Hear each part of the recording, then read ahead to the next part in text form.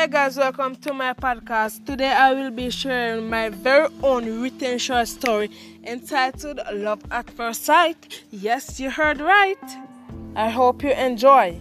I never believed in love at first sight until this day. I was walking on the corridor to the park one day. I came across this young man who I supposedly fell in love with at first sight. In my mind, I wanted to say something so badly, but my fear got the best of me.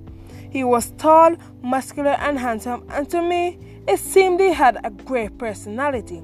I have always heard, never judge a book by its cover, but I had to this day. I continued walking and wanted to get his attention, so I pretended to almost fall.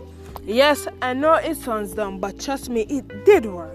While pretending I almost fell, he stretched his hands out to prevent me from falling.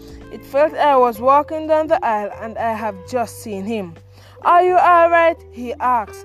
"Yes, I am," I said. He offered to walk me by the park and I happily said yes. While we were walking, he asked, "How is your day going?"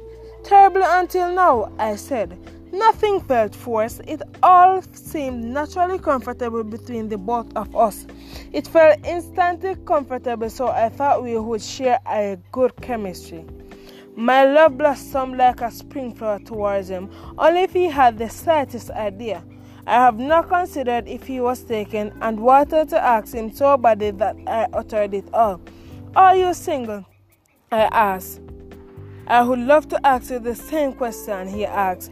I thought I was the one carrying feelings, but clearly he had feelings for me too.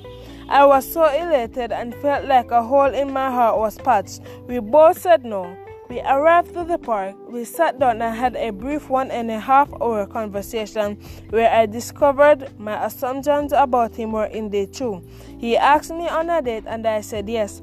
Why would I say no? I thought to myself. We walked back to the park where our true love sparked. We went on dates 3 times and on the last he asked me to be his girlfriend. I felt honored and filled with joy.